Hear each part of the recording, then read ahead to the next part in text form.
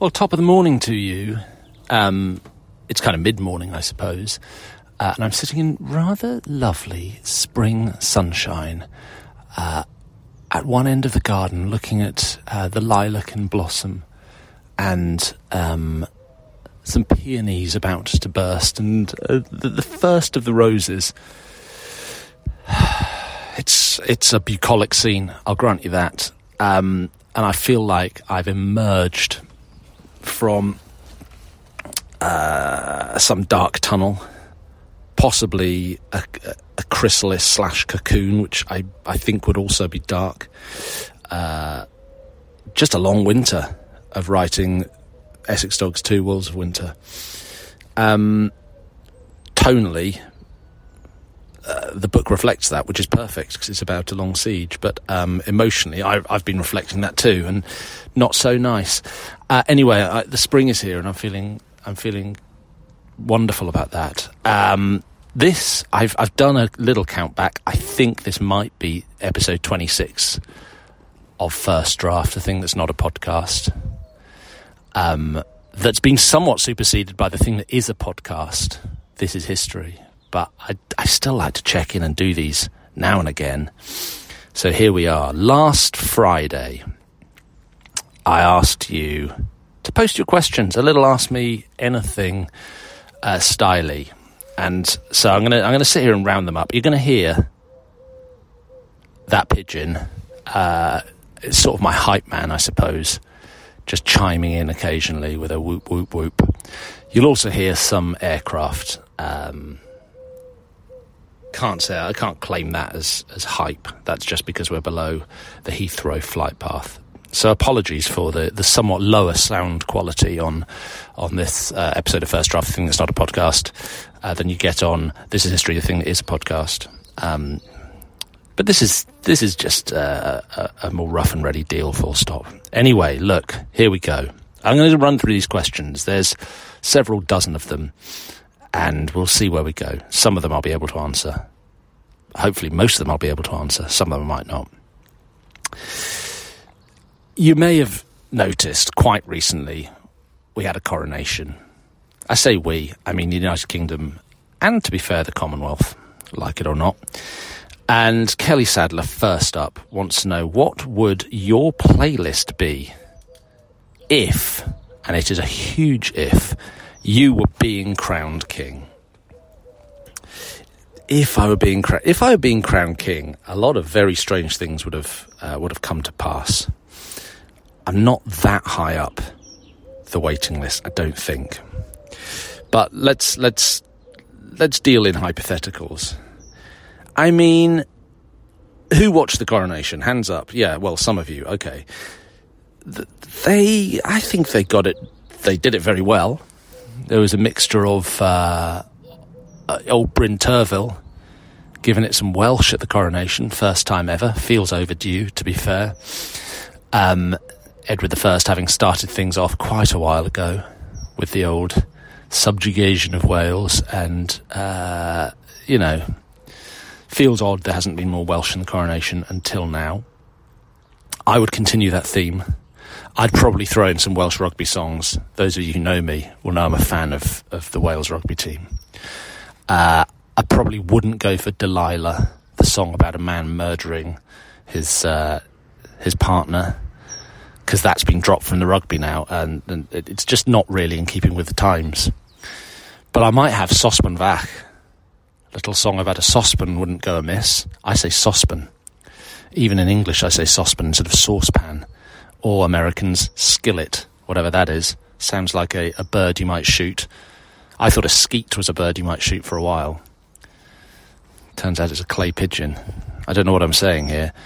Little cough for you. I might also... my thoughts first went... Look, you've got to have Zadok, the priest. That's just happening. My thoughts did go to... I think the song is called Crown by Jay-Z. Let me look that up. Sometimes I do these, quite often I do these these recordings while I'm walking, but I'm sitting here today, so not only am I recording on my phone, but I've got a screen in front of me. Right, lyrics to Crown featuring Travis Scott by Jay-Z. You're in the presence of a king. Scratch that. You're in the presence of a god. Okay. Then there's some stuff about some people I've never heard of, like Scott Boras. He says, Scott Boras, you over, baby. Robinson Kane, are you coming with me? I think those are sports references. It's all good stuff. Hold on, I'm going to pause for a second. Sorry, I'm back. Yeah, so I think Crown by Jay-Z, I mean, it's quite provocative for a coronation. And yet somehow fitting. There's a lot of boasting about having been a drug dealer. I probably would cut some of that for the coronation, because it's not true, and also inappropriate. There's a fair bit of shouting "Crown, Crown," which I just think you can't underestimate the value of just keeping it simple. So if it's a coronation, just shout "Crown, Crown," because there are going to be people watching it for whom English is not their first language. You know, it's just gonna land well if you're just shouting "Crown, Crown." And then there's the chorus, "Shit on me. These guys tried to shit on me. I was left for dead. They tried to wipe me out of your history." I don't know. I mean, it's not per se my story, but it does feel dramatic. So I might pop that in the old coronation. So there we go. We've got Zadok the Priest, Crown by Jay-Z, and Sospenbach, the Welsh rugby song. I think those three together are really setting the tone for for my reign to follow. So thank you for that question, Kelly Sadler. Farida says, I have no questions. Well, that makes my life easy. She's too busy trying to zoom in. Oh, I see. Well, yes. When I posted the article with a call for questions, there were 2 pages of my edit for Wolves of Winter, which was to illustrate my distraction and despair. And Farida spent a lot of time trying to zoom in and find out clues for the plot of Wolves of Winter from those pages. That's fair enough. And trying to decipher my handwriting. My handwriting, to be fair to me, is an absolute disgrace. That, I suppose, is one of the things, to continue the theme from the last question, that is one of the things that the King Charles III and I have in common, is appalling handwriting. Mine was destroyed by learning. Mine was pretty bad anyway, but it was destroyed for good by learning T-line shorthand when I was in journalism school. Briefly. If you could only keep 3 books from your shelves, says Steve Batty, which would they be? Gosh, what a great question. If I can keep 3, well, I've said it before and I say it again. My favourite historical fiction novel is American Tabloid, and I've got the Everyman edition of that, which is bound double with the Cold 6000. These are books by James Elroy. So I'll keep that one because I reread American Tabloid just about every year. So I wouldn't want to be able not to do that. I've been banging on about this for ages, and the more I think about it, the more I'm convinced that War and Peace is the greatest novel. If you like history particularly, and the bits at the end of War and Peace, which I think some people get fed up with, where Tolstoy starts banging on about his theories of history, and Napoleon specifically, are some of the greatest things I've ever read about history per se. So I'm going to hang on to War and Peace. After that, really, gosh, crumbs. What am I saving from my shelves? Great question. I'm very fond of my large format Taschen edition of the complete works of Jan van Eyck. I just love looking at it, so I'll probably have that as well. This doesn't feel as definitive as What Are My 3 Songs for My Coronation. I feel certain about those. Sospenbach, Crown by Jay-Z, and Zadok the Priest. I feel less certain about my answer to Steve Batty's question, but it's the only answer I've got in mind right now. I'm getting into The Last Kingdom, says Jessica Causey. All right, don't show off. which I know is based on a book series of historical fiction by the great Bernard Cornwell, yes. Do you have any favourite kings in England before 1066? Well, I tell you what, I've got Edmund the Martyr, King of Kent, killed by the Vikings, if you recall. I must have mentioned him before. Tied him to a tree, shot him full of arrows after he wouldn't give them Kent and asked them actually to convert to Christianity. So, double insult for the old Vikings. They tied him to a tree, shot him full of arrows, cut his head off. There's some business about a magic wolf guarding the head, this, that, and the other. Hence Bury St Edmunds. I've cut a few bits out of the story there, but you get the gist. Oh, I've got the guy tattooed on one of my arms, so you do the math. I'm fond of him. I'm fond of him not because I think Great King could do with another one of those. I just think it's a fantastic story. So yeah, pre-1066, that big boy. Right, Chris Ball 4, who writes Chris Ball 4's Substack, to be fair to him, says, how do you keep track of random good ideas and thoughts that pop into your head when walking, sleeping, etc.? I presume that creative inspiration doesn't appear only when sitting at your desk. Very true. In fact, a lot of the time you've got to get up from your desk to get that inspiration. Do you have a system or random notes to yourself you find years later?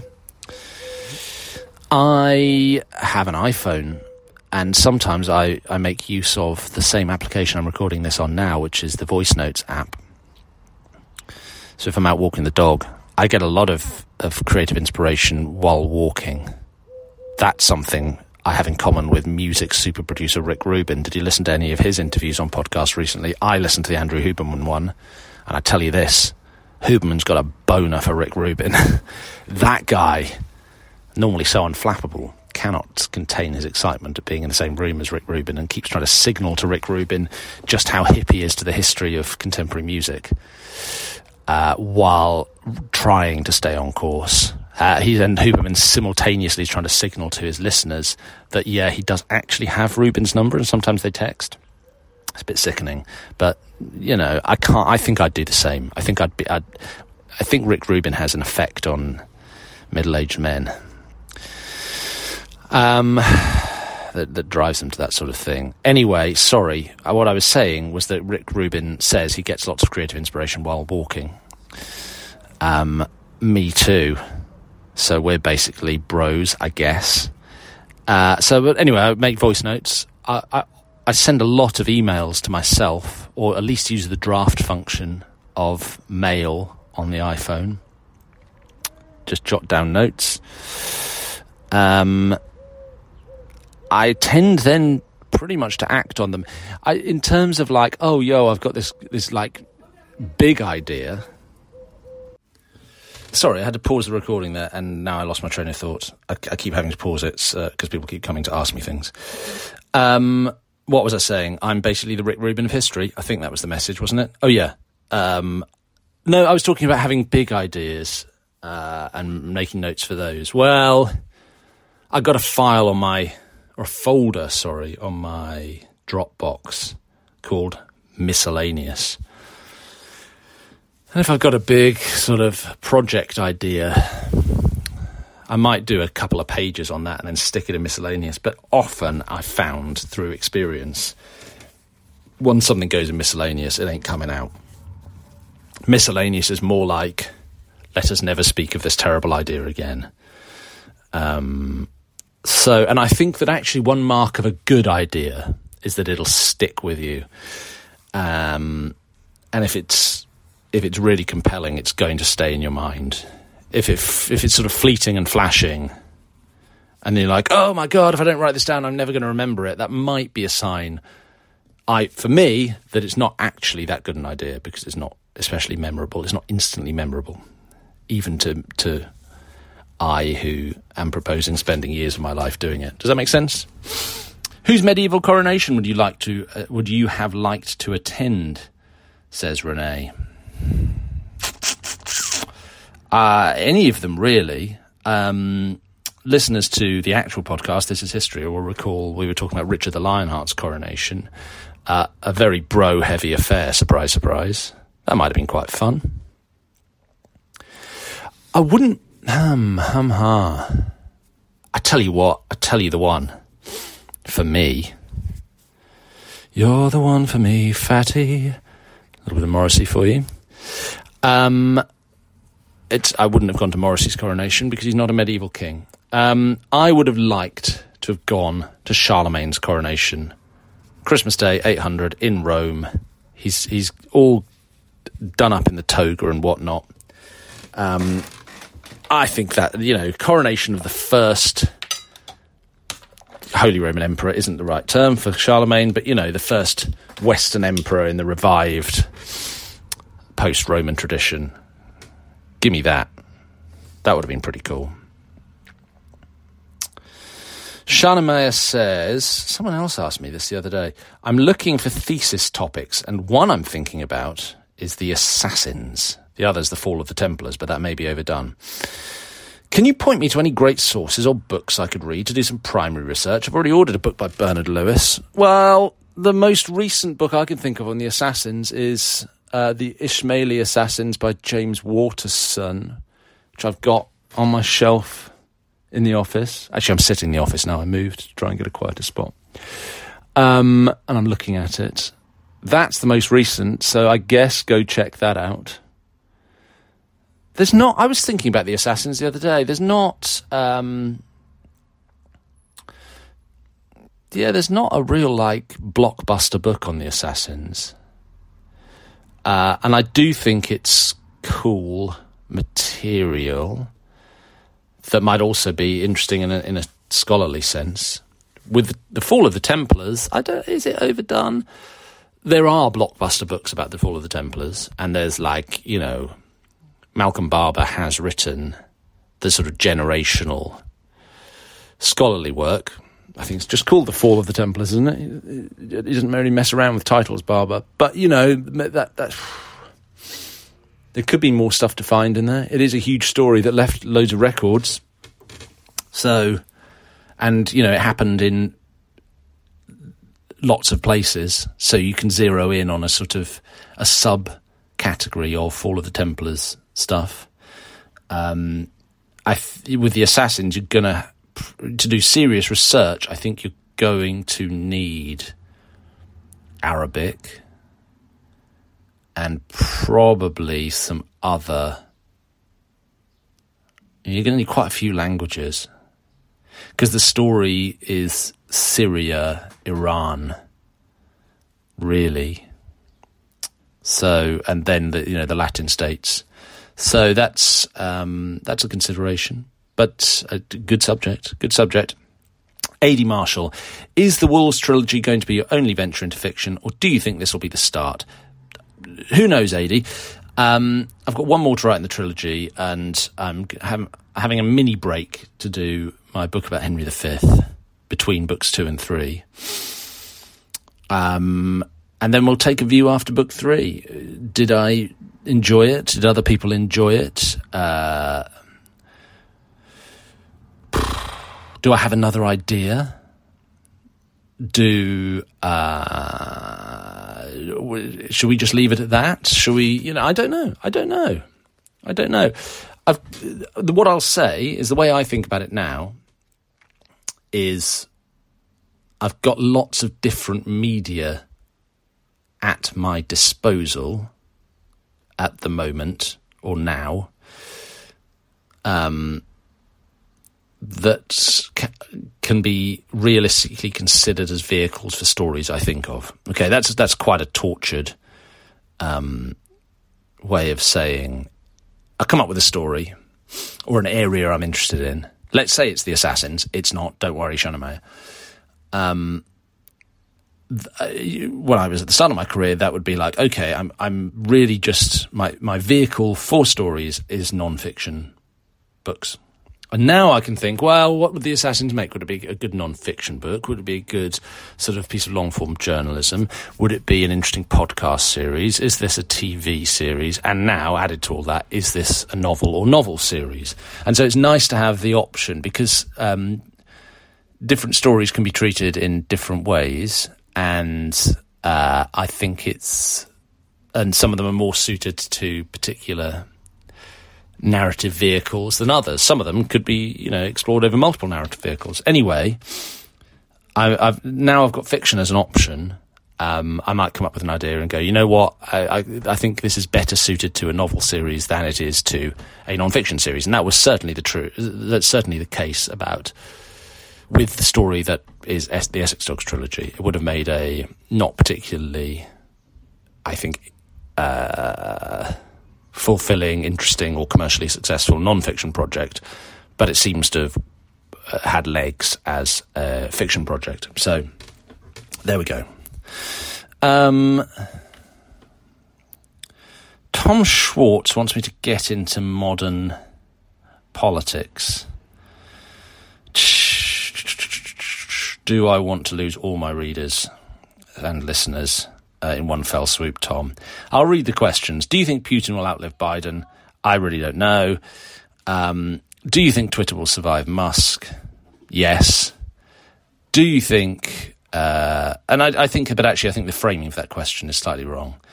I don't think Musk is an existential threat to Twitter per se.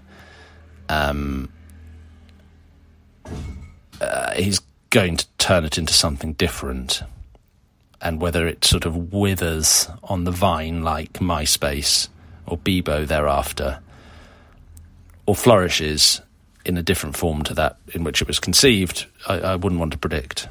And I think Elon Musk, for all his unpopularity among certain groups, does know quite a lot about business. And I also think that if he gets this fantastically wrong and blows it up, then it will be $44 billion extremely well spent, because this is going to sound somewhat curmudgeonly, but I'm beginning to think that social media in general, Twitter in particular, although somewhat being used up by TikTok, lie at the root of the debasement of all culture as things stand, and I would not lament for 1 second their passing. Do you think the USA will be a democracy such as it is in 2050? I'm a historian, mate, not Mystic Meg. If Charles arm wrestled Trump, what would be the outcome? Trump would cheat and win, therefore, and then boast about it. And even if he lost, because his cheating somehow backfired or didn't work, which would be a fairly signature Trump move, he would then proclaim loudly that he'd won, tell everyone that he'd won, while simultaneously saying he was robbed of the contest, even though he won, and make up some grand conspiracy theory that didn't really add up. It was a series of interconnected leading questions which actually led nowhere. I wish I hadn't got into answering your questions now, Tom. And Tom Schwartz also says, question 5, City or Real Madrid? That's a football question. Well, 1-1 from the first leg. Second leg's tonight, assuming I get round to posting this as soon as I've recorded it. And I fancy City. They are clearly the most talented team in Europe. That being said, Real Madrid are extremely canny and just know how to win, and it would be quite a City move, even in this incarnation, for them somehow to mess it up yet again. But I don't think they will. How do you like Pasadena, says Joy? When I lived in California, it was one of my favourite places. I enjoyed it. I was so jet-lagged. I don't think I've ever been so jet-lagged as when I was in Pasadena giving a talk a couple of weeks ago. Man, my head was swimming. Totally swimming. But I enjoyed what I saw of it. I was staying in West Hollywood, and I enjoyed the drive in traffic over to Pasadena, because we went through some... Where did we go? We went through some mad scenery, some valley or other.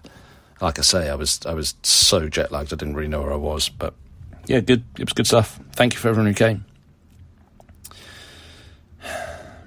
Hypothetical, Cynthia Seaton-Rogers here. If Matilda, that's the future Empress Matilda, not the future from where we stand now, but you see what I mean.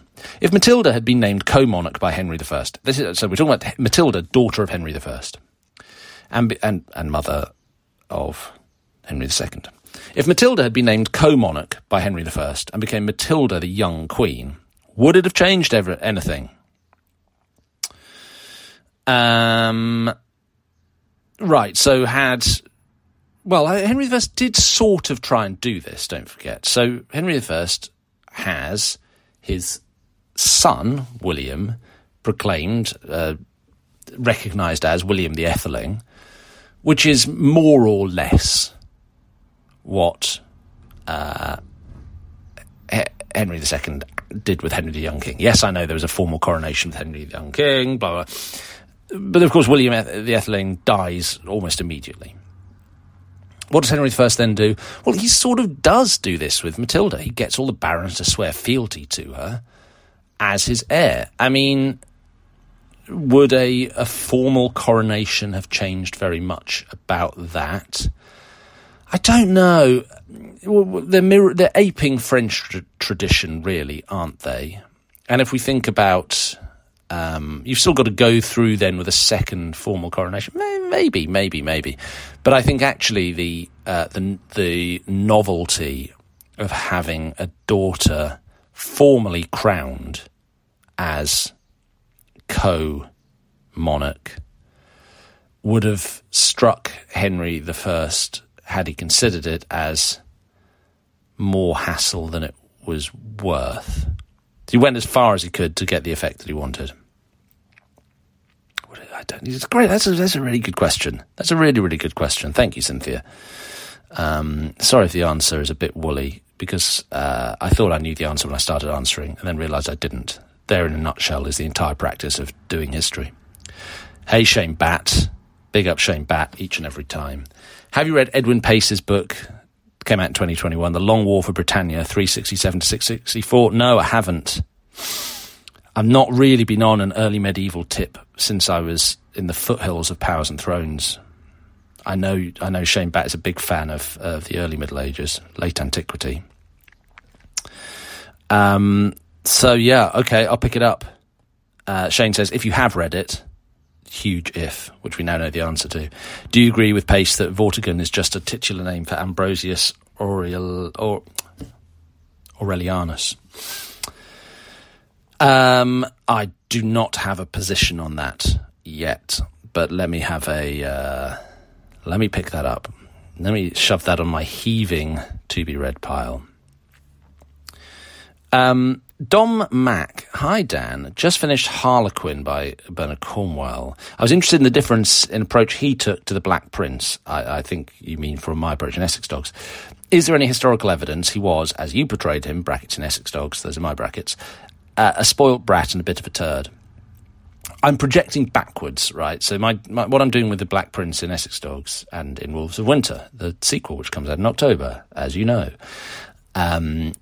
is projecting backwards from the duality of what the Black Prince became, which is on the one hand chivalric hero, on the other hand plainly a monster, sac of Limoges, etc., a sort of violent brute. Not, that's kind of the job, but for us now, there does seem to be an enormous paradox, discrepancy, disparity between those two things. And so what I'm trying to do is play a very long game with the Black Prince, which is to show him having formed really one of those parts of his personality a lot earlier than the other, and thereby leave room for growth and change by the end of the trilogy, although not by the end of book 2. I was a thought flashed into my mind, and per whose question was it? Per Chris Ball's question earlier on, I thought, shall I write this down? But no, let's just see if it sticks. I thought, wow, what if the Black Prince is a viewpoint character in book 3? That's interesting, isn't it? What if we grab somebody who's not a dog and make them a viewpoint character? I don't know. I need to think about that. I've got a few months to think about it. Let me know what you think, if you think anything about that. if you're still listening indeed. I'm going to Scotland soon, not me, Jill Hagan. Which underrated or overrated historical site is a must-see? Scotland, I like St Andrews, I tell you that much. Big fan of St Andrews. Just the town in general, and the little sort of... the ruins of the... is it the ruins? What am I thinking of? St Andrews. Is it a cathedral? Am I gonna... St Andrews... Let's get it right. Yeah, the St Andrews Cathedral is what it's called. I thought it might be called something else. It's the ruins, the very, very stark ruins of St Andrews Cathedral, which is sort of pretty close to the coast. Wow, you want to see that at sunrise and sunset. God damn. Go there. Also, St Andrews is just great, and there's a lovely bookshop called Toppings there, which you can enjoy. What was I going to say? Oh yes, other places. Stirling. I mean, then there's Stirling Castle, Edinburgh Castle, pretty much everything in Edinburgh. I enjoyed, years ago, I did a little 5-minute film as part of a TV show all about the National Trust. Secrets of the National Trust, I think the show was called. And I was one of a roster of presenters, and I went up to the Inner Hebrides, to Fingal's Cave. Bit of a mission to get there, but the mission is a good mission. How do you get there? Oban, ferry to the Isle of Mull, drive across Mull, take another boat out to one of these little islands where you've got Fingal's Cave, which is the sort of Scottish end of the Giant's Causeway. Incredible volcanic formations, really like mad, echoey, weird, sonically interesting caves, dolphins racing along beside the boat as you go, oh yeah, get up to Fingal's Cave, I reckon. Worth a visit. Valerie, listening to the Rest is History podcast a lot. I'm getting the impression every historian now is writing children's books. Yes, we're regressing, I'm afraid. Would you ever consider doing that? What would be the biggest challenges if you did?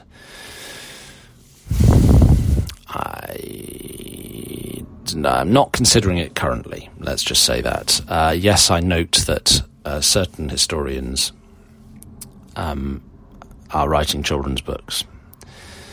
And... okay, cool. I think, it's much, much harder than it sounds. And a bad children's book, I believe, is much worse than a bad adult's book. And your audience will sniff you out in a shot. I probably, if we're aiming at a somewhat... I try to make the books that I write accessible to as broad an age range as possible. And although, no, you're probably not reading Powers and Thrones to your 6-year-old at bedtime, I think an intelligent 12-year-old should be able to pick up some of that book, if not all of that book. So I already aim at a wide age range, but if I was going to narrow in on a younger age range, I'd be more interested in young adult than children's. Yeah. I'm not going to say any more than that. The year 1099 keeps popping up in history, says Barbara Kogerman. What was in the air or on the ground that made this year so pivotal? Well, the First Crusade, surely. Or the fall of Jerusalem to the First Crusaders. It's like the neutron bomb that's detonated in Western medieval history. Everyone at the time thinks it's, this is like one of those big turning points. The millennium had passed, right, 99 years previously, without the end of the world. But this really feels like something seismic. So the First Crusade. Brodie Marshall, oh God, I don't even know if I'm going to be able to answer this. Who do you reckon is the most misunderstood historical person? I don't know. I can construct a league table. And a most misunderstood is quite a tricky metric to assign. Or do we mean most misunderstood in their own lifetime? Or do we mean most misunderstood by general people right now, currently? I think the first question is slightly easier to answer than the second, but only by way of a good example rather than here is my definitive pick, if that makes any sense. So a good example I give quite a lot, is Frederick II, Hohenstaufen, the Holy Roman Emperor, the man who was a great polymath, an extraordinary politician, and brought peace to the Middle East, as we'd call it in today's terms. He negotiated a sort of power-sharing agreement, the return of Christian governance to Jerusalem, negotiated that with Al-Kamil, the Ayyubid Sultan in Egypt. Would have thought they'd give the guy the Nobel Peace Prize, but no, he gets excommunicated 4 times. I think Hohenstaufen pretty misunderstood in his own lifetime by the people who mattered, i.e. the papacy. Or maybe all too well understood, I don't know. Very tricky question. Thank you, Brodie, for scrambling my brain. Alex has a week's holiday coming up. I want to go to at least one historical site, says Alex. Top of my list is Temple Church, see my boy, William Marshall. Or Dover/Warwick Castle. Would you throw any others in the mix to make my decision harder? Well, do a little tour, start in Dover, go to London, take in the Temple Church, whiz round your pick of Westminster Abbey, the Tower of London, if you want big hitters. Don't be shy of going to the refurbished National Portrait Gallery when that reopens imminently. Can't remember exactly the date, but soon. Get the train up to Warwick, go to Warwick Castle. Job's a good one. You're in the region of going to Kenilworth as well. Probably, not in as spanking pristine a condition as Dover Castle, but in its day, probably the next toughest stronghold, castles-wise, in England, surrounded by water. Very, very difficult to even consider assaulting. How long you got? Then I'm a big fan of Lincoln and York, if you want to head in that direction. Oh, endless choices for you. But if you only want to go to one, well, go to Temple Church. Sounds like you want to. Do that. Valerie's got another question about the dead after a battle. I assume bodies were buried in a mass grave. Yep, some were. But were any bodies returned to their families? Yes. It's a pretty what's the word? Can't think. Mine's gone blank for the word. The richer and more important you were, the more chance you've got of being buried with honours. My mind naturally, in its Essex Dogs mode, goes to Cressy. You range from blind King John of Bohemia, whose body is taken up and buried with great honour and procession and formality, to probably a lot of bodies just slung in pits.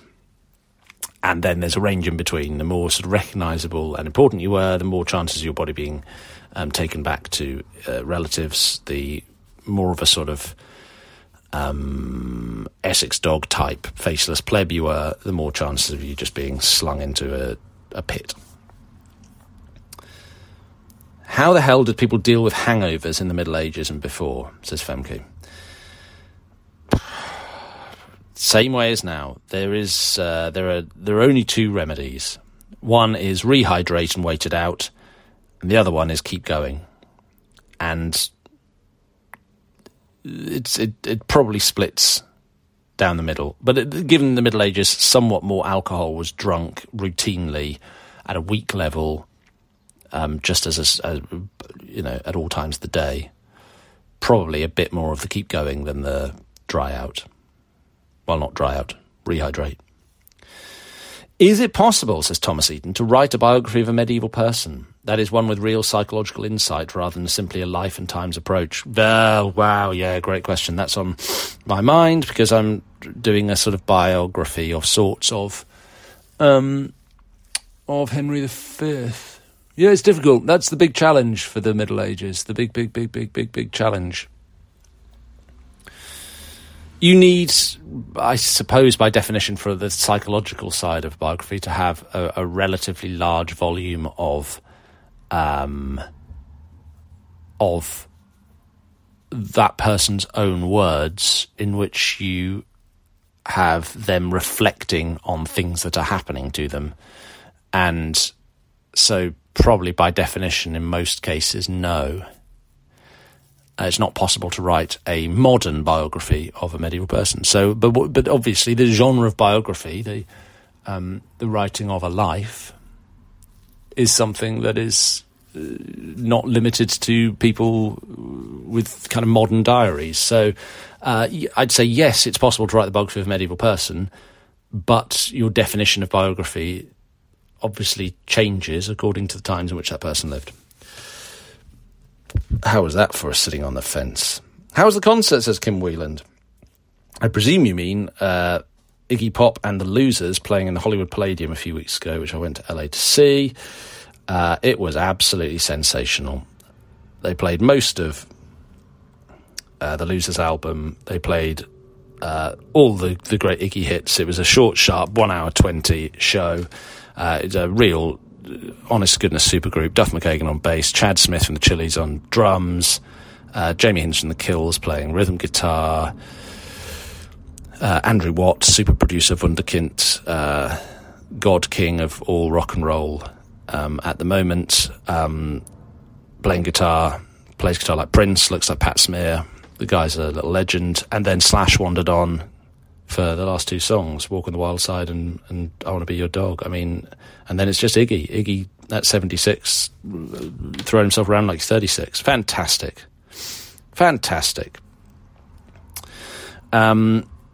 What's the best movie? Not necessarily your favourite, but objectively the best, asks Louise. Jessica Causey says Aliens and Terminator 2, and I can't fault that answer.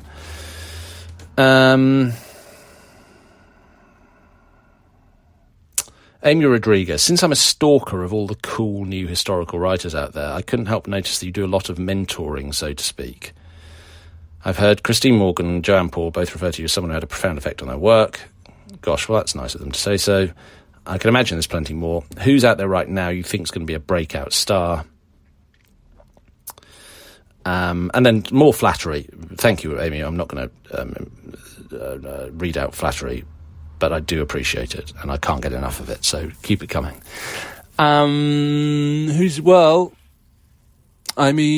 She's in the process of breaking out right now, but Honor Cargill-Martin, whose new biography of Messalina came out last week, is brilliant, totally brilliant. And I went to Honor's book launch last week, and there was a little crew there of the future, really. Who was there? You had Susan Janusis, writes about the Old West. Her book first book came out last year about the Bender family murders. That's called Hell's Half Acre. Highly recommend that. Luke Pepperer, who came on the subscriber episode of This Is History podcast, historian of Africa. Really nice guy, very, very brilliant. Who else is in that little gang? There's Daisy Dixon, who's a brilliant philosopher of art, who's working on her debut at the moment. Who else is in the sort of brilliant up-and-coming category? There's loads. There's loads and loads and loads and loads and loads and loads and loads. And it's wonderful. You know, there's the future of history, whether it's historians who have a sort of parallel career in academia and trade writing, or purely popular-facing historians, is really, really bright. And there's loads of cool people out there. It's nothing to do with me. But I am glad to know them, some of them. And it's one of the greatest pleasures in my professional life to see people's careers flourish. Good people, talented people, people who deserve it, people who work hard, to see them do well. There's nothing nicer to see. So yeah, all power to them.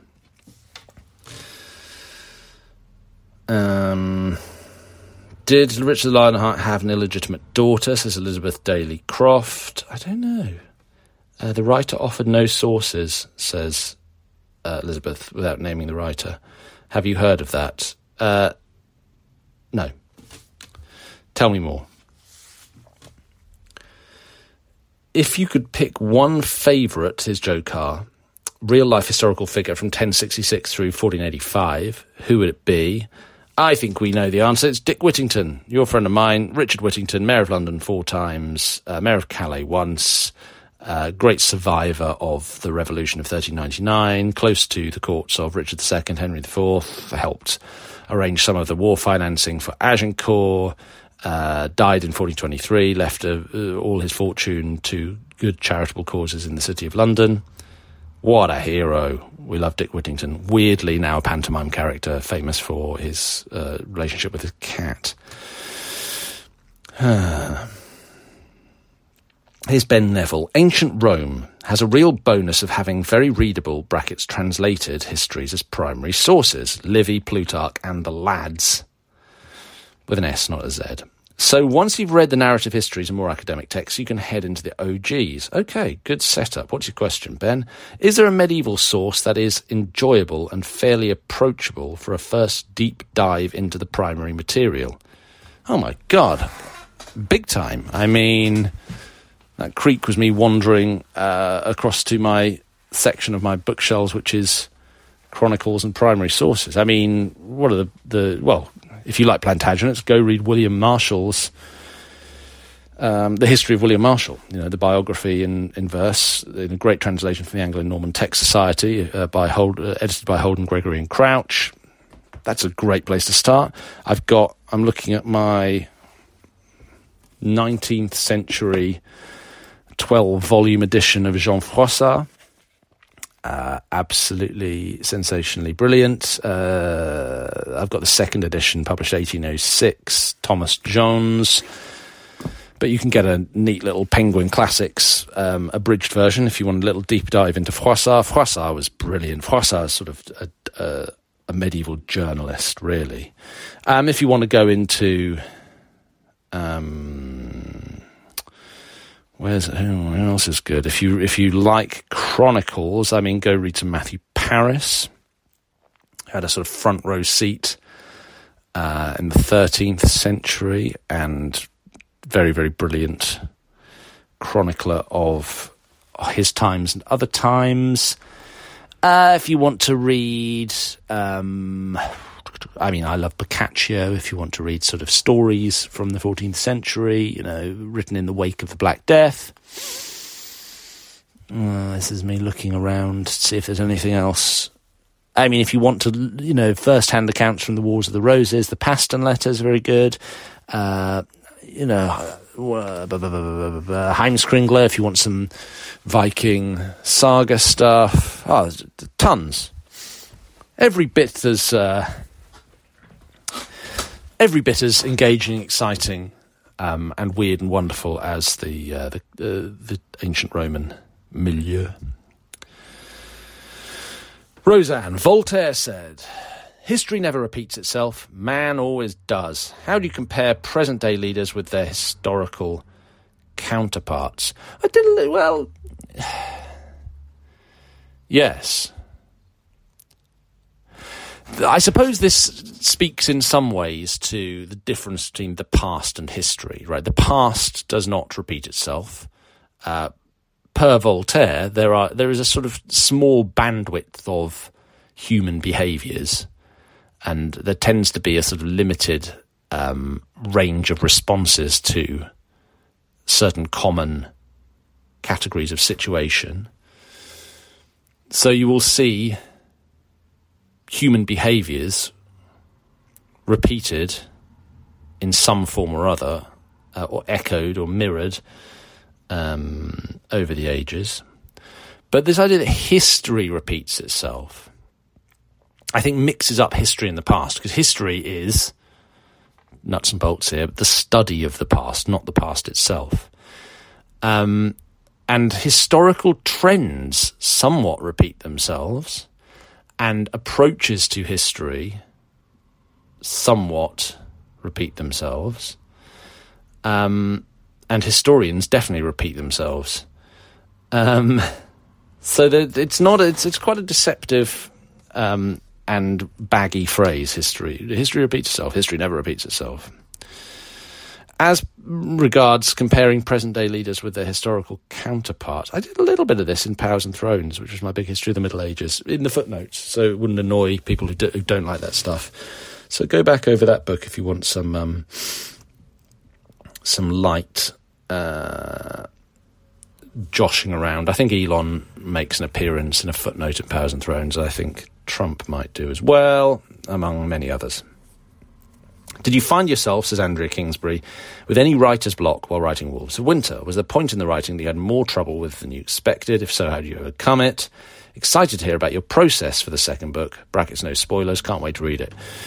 Writer's block, no, I don't think so. But I did get bogged down with wondering, with trying to impose a structure on the story. So with Essex Dogs, the first novel, it's a linear story. They land, they march, they fight, they march, they march, they fight, they fight, they march, they fight, they fight, they march. You know, that's what happens. They go from place to place, and there's what I would call a lot of narrative imperative baked into the story itself. So with Essex Dogs, it was a good place to start, particularly for a first-time novelist, as I was then, because whenever you don't really know what to do, your task is a pretty clearly defined one, which is let's see the real events through the eyes of these people who we normally don't get to see it through. So that's a manageable task. You know, if you're stuck, well, what happened the next day or the next week? Let's find the next compelling bit of the story and just tell that, and then link the things together. It's been and also the thing with Essex Dogs is, oh look, someone's printing something right next to me. How irritating. The other thing with Essex Dogs is that it's a story that takes place over 6 weeks. Oh no, I'm printing something. Look at that. I've annoyed myself. Why don't I pause the printer? The other thing with Essex Dogs is that a story that takes place over sort of 6-7 weeks. And the frame of the story was quite tight to the individuals, so it's very granular, kind of experiential style of storytelling, and that's easily doable within the space of 110,000 word novel. When you're dealing with a small time frame, because you can almost go day by day. Essex Dogs skips a week, 2 weeks here or there, but it's almost day by day. Wolves of Winter is set at the Siege of Calais. That's not a spoiler. The Siege of Calais lasts 11 months. I don't think that's a spoiler. And the Siege of Calais is really the business of them going to Calais, sitting outside Calais, and waiting for Calais to starve. You know, increasingly tightening a blockade, but waiting for Calais to starve. Now, there's not much by way of narrative imperative in that. In fact, it's anti-imperative. So the challenge that I had to sort of find my way through with the Siege of Calais and Wolves of Winter was how to give a feeling of push forward to the story when the world isn't pushing forward, or the people aren't going anywhere. So that was a bit, and then to somehow keep it within the realms of what was going on, what are the events of the Siege of Calais. And the events of the Siege of Calais, and they don't feel very sort of they don't progress really, just a bunch of stuff happens here and there, and then the siege finishes. So to link together a story, that was a tougher thing. But that was also a good second novel challenge, which is like push yourself, develop your craft, learn a bit more. And so what we have in the Siege of Calais is the dogs exploring worlds, and I did a lot more real deep dive digging. Do you dive and dig? That's a mix of a metaphor, isn't it? I'm just going to go diving and do some digging. I can imagine going diving and doing some welding just about, but diving and digging, you know what I mean. I went and found a load of stuff, for example, like medieval pirates, because how was Calais supplied? during the English siege? Well, there was a pirate called Jean Maron who ran the whole operation, a sort of Berlin airlift-style operation from Dieppe, Sangatte, relatively nearby places on the coast, running supplies through the English blockade into the besieged city. And I found that was quite a compelling world, and that his headquarters was a pub called the Tin Jar, not far from Calais. So that's quite a compelling world to go off and explore. So there are strange and wonderful worlds to get stuck into. And there's just, what does a siege town actually look like? We know from Froissart in sketch what the siege town that the English built outside Calais to house their army looked like, but let's get down and dirty in its streets. And finally, I would say, with regard to getting stuck while writing, I've learned that whatever the form of writing, the best way to unstick yourself is to get up from the desk, go do some physical activity. And long dog walks do it for me, as does built a gym literally directly adjacent to my office. So go into the gym and do some yoga or whatever, and that usually helps. What's your guilty pleasure book, movie and or TV show, says Jessica. I have fewer of these than I used to. I don't know if this counts as a guilty pleasure, but I tell you what, every Thursday night on Sky Sports, which is a UK sports cable network with a number of different channels, I watch the Premier League of darts. Some of you all in the States might not even know what darts is. Well, more fool you. It's a noble British, and it's a noble Western European sport. Has contestants from maybe 6 or 7 countries, mainly in Northwest Europe. And there are 8 players who take part in the Premier League every Thursday night, and it's coming to its climax. It's the penultimate night tomorrow up in Aberdeen, and then the finals in London on the 25th of May. I'm very excited about it. Very invested in the darts.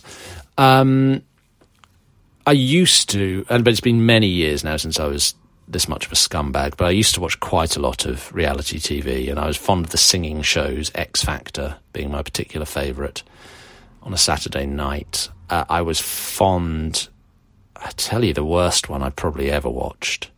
I watched a show called Breaking Amish, which had nothing morally to recommend it. It was some TV producers basically go into the Amish community and say to some vulnerable young people, yo, you want to leave? I think they get to leave the Amish community for a year and live with what they call the English, and then go back. And they take like a small group of, pretty vulnerable Amish teenagers off to New York City and then like make fun of them because they've never seen a sidewalk crossing before or whatever. Get them drunk, make them do really like verboten stuff like getting a tattoo or whatever, and then send them back to the Amish communities where inevitably they're rejected and then cast into a terrible limbo between the world that they've always known, which now no longer wants anything to do with them, and a world which they don't understand, which has no pity or sympathy. It was a dreadful show, and I loved it.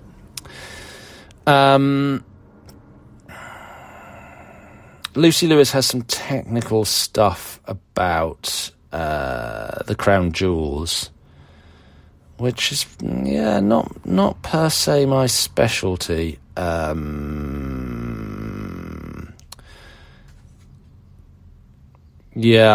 probably not your man to go really deep into the question of what happens to the crown jewels post Charles I, because these are quite specific questions.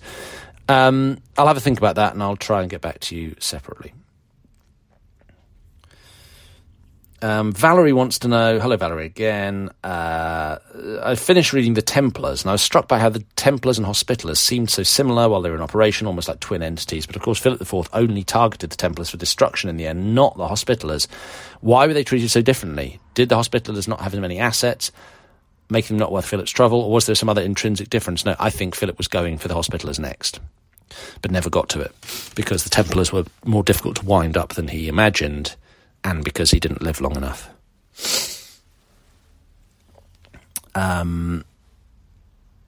That's basically the answer, yeah. Had the Templars gone down easier, the Hospitallers would have been next. Pretty certain.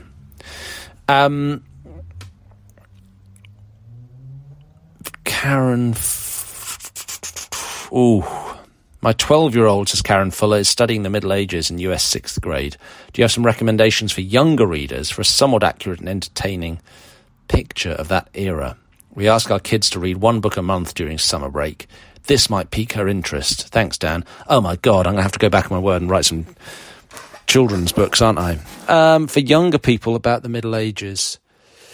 oh man alive, I'd go to fiction rather than non-fiction. I can't think of anything that's between horrible histories and, like, you know, as I was saying earlier, books written by people like myself that are aimed at a wide audience, reaching down to intelligent 12-year-old. But I suppose, yeah, try her out with, you know, the Cornwells of this world. That's probably the thing to do. I think. Go find some good, you know, sort of Arthurian or Robin Hood retellings. That's the way I'd head, I think. Wow. And there's only one question left. Maureen, is there a specific UK retailer to pre-order from? This is Wolves of Winter, as there was with Essex Dogs. It'd be super fun if there was another special edition in the works. I think there will be another special edition in the works, but I can't confirm it just yet. I know that you can currently pre-order Wolves of Winter from the regular edition from Waterstones, possibly from WH Smith, almost certainly from Amazon UK. Did you like the Coronation? I really liked the Coronation. I really did. My goodness, that concludes all the questions, I think. No, it doesn't. There are some I didn't get around to. Most of the questions, I think. But it certainly concludes an hour of me wittering away. Thanks for listening. Well, I'll do another one of these, I guess, soon enough. Not immediately, because I think it's good to leave a little bit of time between them. But I enjoyed that.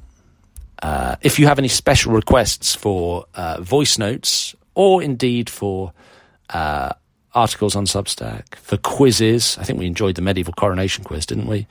For anything like that, just hit me up, either in the comments on this post, or you can email me at, I think the email for this is danjones, all one word, at substack.com. That'll get to me as well. All right, that was good. I'm going to go and do some other stuff. Okay? That okay with you? Good. Thank you. Bye.